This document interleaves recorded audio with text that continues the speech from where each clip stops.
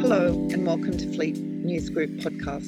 I'm Caroline Falls and today I'm speaking with Steve Lewis, a managing partner at Evenergi, an Australian advisory and software company helping fleets transition to lower emission vehicles. Welcome, Steve. Thank you, Caroline. Steve, I reached out to you after looking at a paper you presented at the AfMA conference for fleets in May this year. And boy, how times have changed since then. Inflation, war in Ukraine, mounting supply chain issues from tight and expensive shipping to COVID-induced labour shortages. Also, a more EV-friendly federal government has been installed. Your paper, I think you presented it just right on the eve of that election. So let's look at the EV landscape as it was then and as it is now. But first, tell me a bit more about Evenergi, its foundation story, who its customers are, things like that. Great. So Evenergi started in 2016 by a man named Dan Hilson, an Australian, with the ambition to help fleets to transition to zero emissions options. Our business has expanded to basically help people on the entire journey of that process. So all the way from the first phases of working out what's the transition framework and more of an advisory type piece of work, all the way through to then software which can help you to model detailed design and then actually operate depots and do smart charging and demand management. We do work, a lot of work in Australia, but also we have offices now in the UK, the US and India. And we do work at all the different government levels. So a lot of work for governments on the strategic side, working out from both fleet transition and on charger strategies and charging strategies. And also now starting to see a lot of movement just starting in the commercial space, and that kind of leads to your other point around some of the things that have changed in the last 6 months. The thing that's really sparked it with us is probably led to a degree by the federal government, but also the amount of vehicles that are now just starting to become available, opening up a lot more options, and starting to get the interest of the commercial market too. So starting to see a lot of interest from logistics companies and other people with large complex fleets. And among your clients, the ACT government, one of the most progressive in Australia, that's one of your clients, is that right?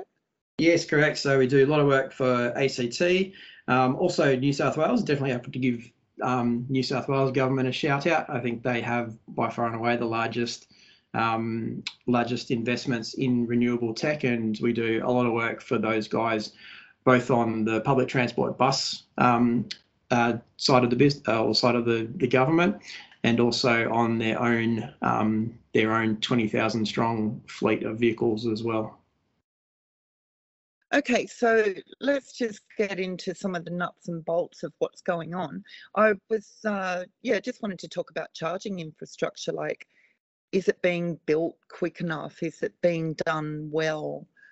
There's a lot of big names and partnerships jumping in, like Ampol with AmpCharge for one. Talk to me about, what's going on in that space. Yeah, I think it's fantastic. It's really good to see companies jumping in and governments incentivizing that. It would almost be without exception now. Each state has at least some level of plan and strategy around that, and is starting to look at linking up the differences. And I think that's the key thing, is that really with all of that infrastructure, it needs to have that level behind it where there is someone who's done that demand planning about where the routes are and where the grid is, and then making sure that you're putting the charging infrastructure in the places where it's going to be needed to enable people to get from one destination to another, and make that inclusive of all parts of Australia, being a very big and a country where a lot of long distance driving is required to move from one place to another.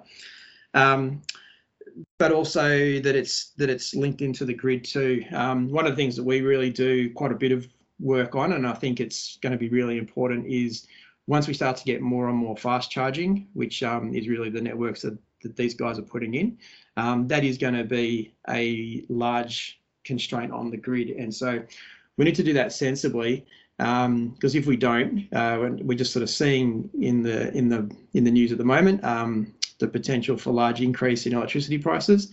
And if we don't do this sensibly, we're going to end up creating much higher peak demands, and then we'll continue to see further increases in electricity costs, and can be avoided. It just needs to make sure that we do the charging in a smart way and use what we have, rather than make solutions that require whole new electrical infrastructure to be built.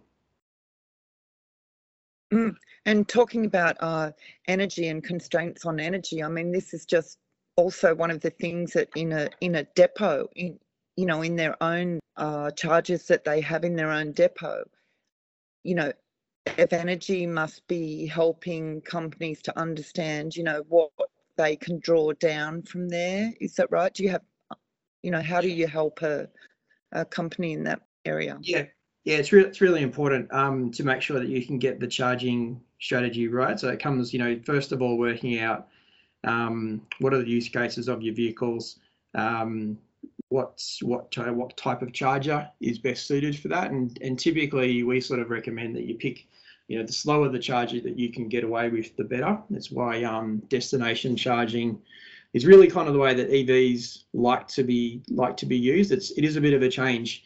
Our mindset with a traditional petrol or diesel engined vehicle is you kind of run it down to near empty and then you just fill it straight back up, because you're doing it en route and it's not done at your destination.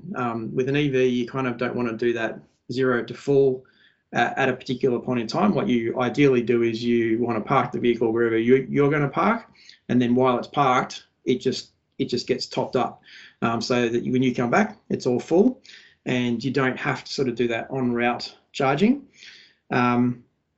When you're talking in depots, that's kind of the ideal charging for a typical mixed fleet. If you're talking buses and sort of waste vehicles that do have such a high load, they still end up needing even sort of slow DC charges is the best way to charge those things up typically.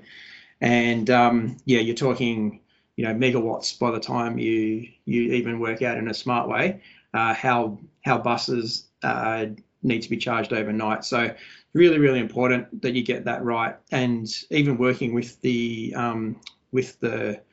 grid operators, we're doing some work at the moment where we're taking not only live feed out of the buses to know what the buses are going to need, but also a live feed from the grid operator to know what capacity is available on the network, and then trying to make those two things line up. Because as you would know, the grid is built around the peak in electricity requirement, which is usually only for a small part of the day. So we definitely don't want to increase that peak, but it does mean there's a lot of time outside of that peak that can be used to push more energy through the grid, and that's a good thing for the grid. And so if we can make the charging line up with that time, that actually helps the grid to be more cost effective, rather than adding to the peak and adding to the costs of the grid. Let's just take a nod to a couple of years ago, when one of the most memorable lines in the EV debate was leading government politicians suggesting EVs would ruin the weekend. I mean, how much has that helped grow the knowledge level in the community?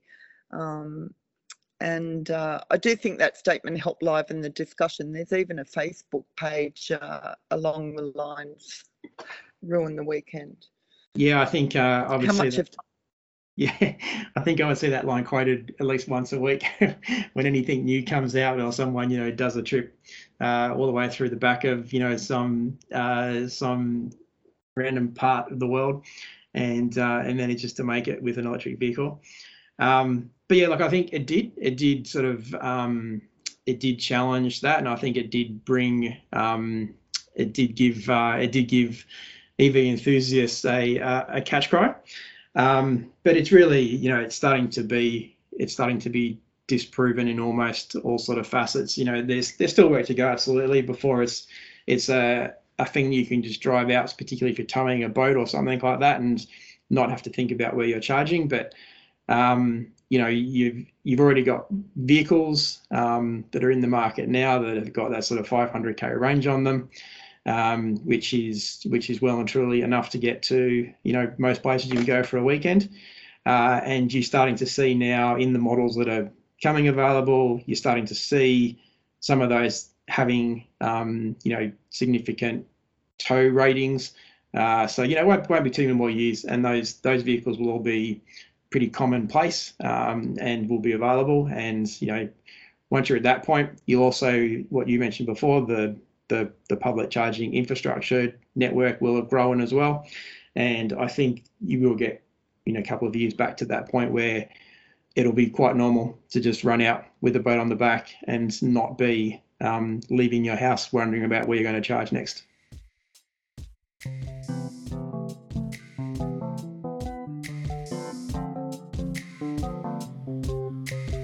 We'll be back after a short break for a word from our sponsor, Sofico Services.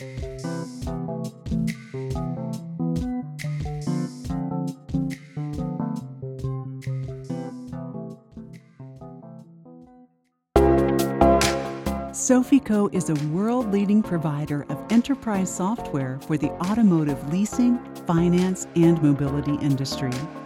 For more than 30 years, international leasing companies and OEMs count on Sofico's expertise and technology to help them transform innovative product concepts into streamlined business processes and engaging customer experiences.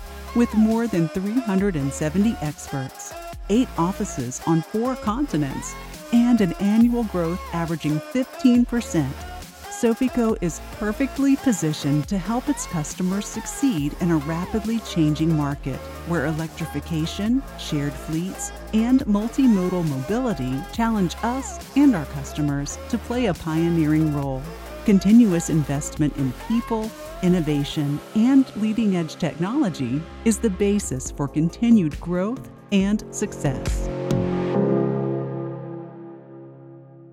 Just yesterday, the last day of October, was the closing date for submissions to the National EV Strategy.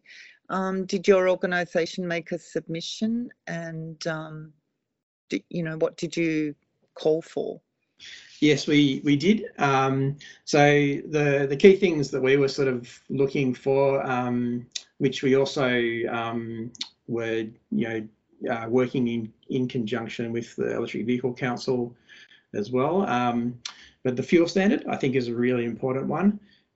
You can literally see, like, I think New Zealand's a great comparator at the moment to look at a country that has a fuel standard, and almost every single vehicle is coming into New Zealand, you know, a few months ahead of Australia at the moment.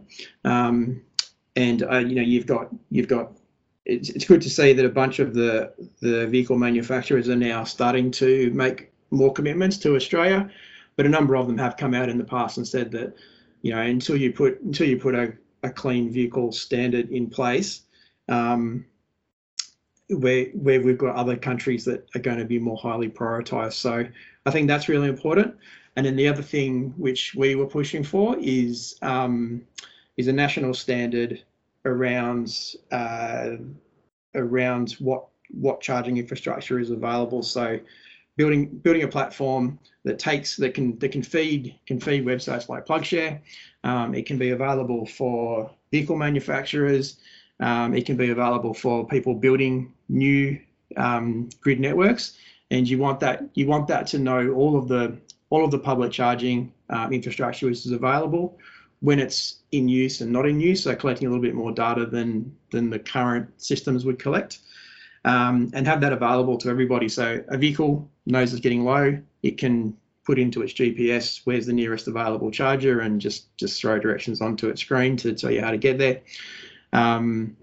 Existing websites could use that to make sure they're capturing all of the chargers available, and it even starts to work into then the whole billing side and making that so you don't need to carry around. One of the things in the UK that they're seeing, being a bit further advanced down the field than we are, is to deal with the charging networks all being independent, you kind of end up need to carry around the equivalent of 10 different charge cards or 10 different fuel cards if you're sort of talking old language, to make sure that you can actually use the charger that you find. So some of those sorts of things you can build platforms to integrate exactly the same way that, say, ATMs have in the banking world.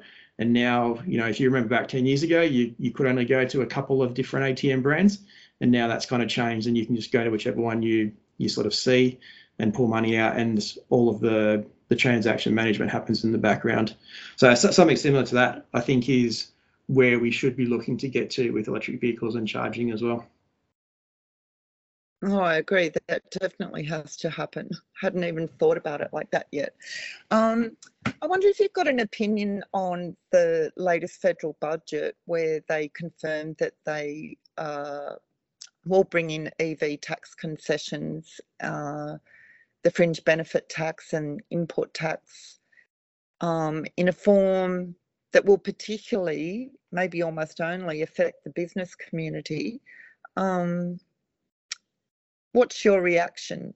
Is it anything to crow about? Will it make any difference? Yeah, absolutely, I will. I think you get, I think they sort of say it's like the fleets that bring in, what is it? I forget the exact stat. I won't try and quote one in an interview that I'm making up. But a lot of new vehicles are purchased by fleets and then make their way into the second-hand market. So it is definitely a very large way that new vehicles are purchased. So it will target that. And the other thing that I can see, so a lot of our customers have a bunch of utes and light commercial vehicles in their fleets, and are looking at what are their options at transitioning those, which there's starting to be some options, but they're still a bit on the limited side at this point. One of the things that we're starting to look at is, because those fringe benefit taxes, which you already get on utes, of course, they will now apply to reasonably priced electric vehicles as well. It's some of those vehicles that you currently have as utes, could you start picking small SUVs and therefore open up a range of electric vehicles that you can start your transition to now? Because there is a lot of cases where people have utes, but the tray only gets used once every few months, and it's really a question is, if you had a small SUV, could you just put it in the back of the SUV anyway? And so that's a thing that I think the FBT changes have really opened up, because that's a good material chunk of the price of the vehicle, which is tied up there, so can really make the difference between that being a yes or being a no.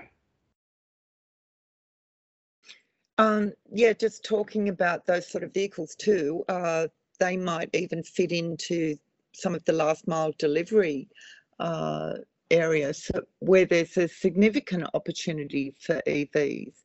And when you realise that, as you said too, that so many of the new vehicles coming in are purchased by initially by fleets, and you realise also that the task of reducing emissions in transport is largely down to the fleet community, and this last mile delivery has to be one of the areas for any fleet to knock off first. Trial an EV as your delivery vehicle.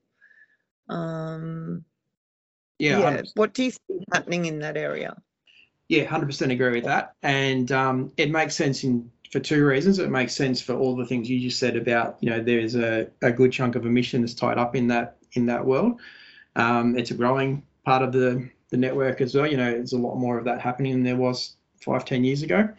But it's also quite a good use case for electric vehicles. It's kind of almost the perfect world where you do a reasonably high number of kilometres each day, but you're not doing big, long radial trips where you're going to start to really challenge the range of a vehicle. A vehicle doing 150 to 200 k's a day, that's well within the range of the vehicles that are coming to market right now.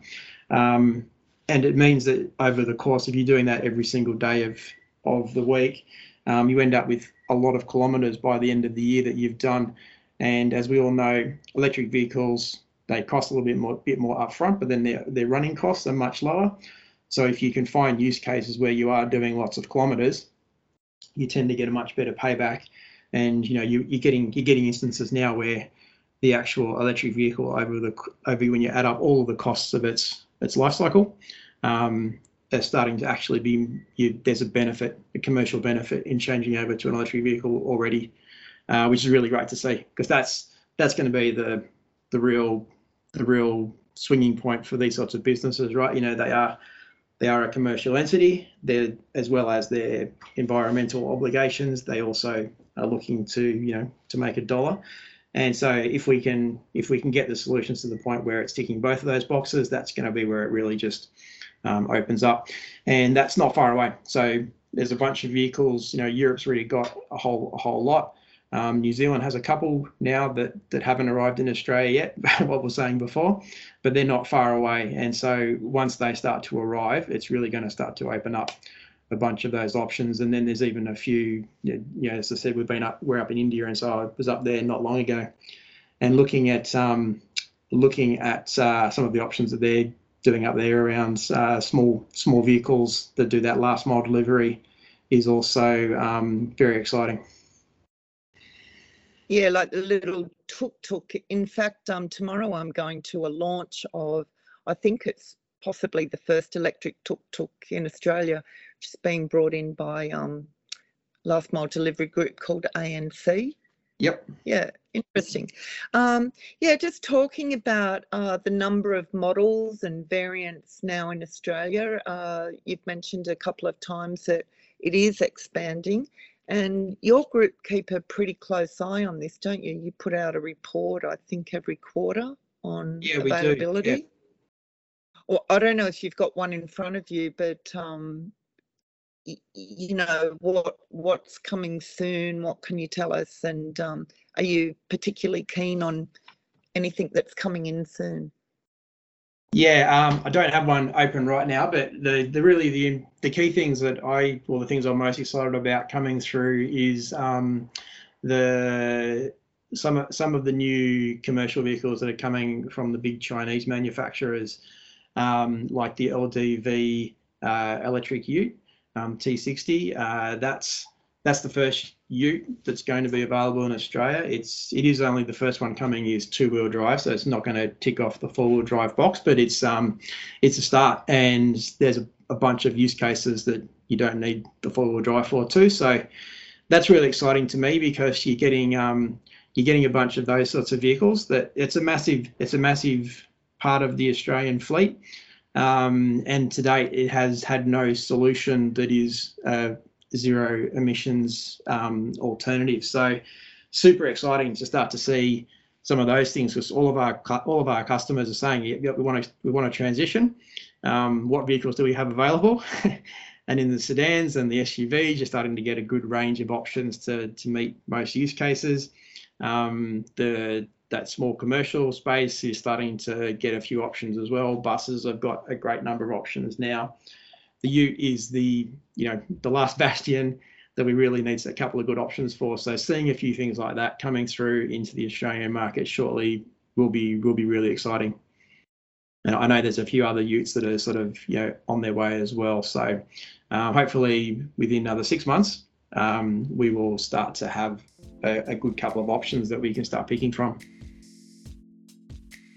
Oh, fantastic. Thank you for your time today, Steve. It was great to talk to you about all things EV. No problems. It was my pleasure. Thank you.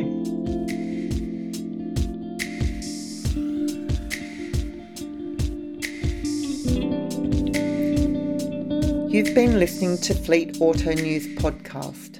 It was edited and produced by Isabella Fiorentino. Thank you again to our new sponsor, Sofico Services. It's great to have you on board.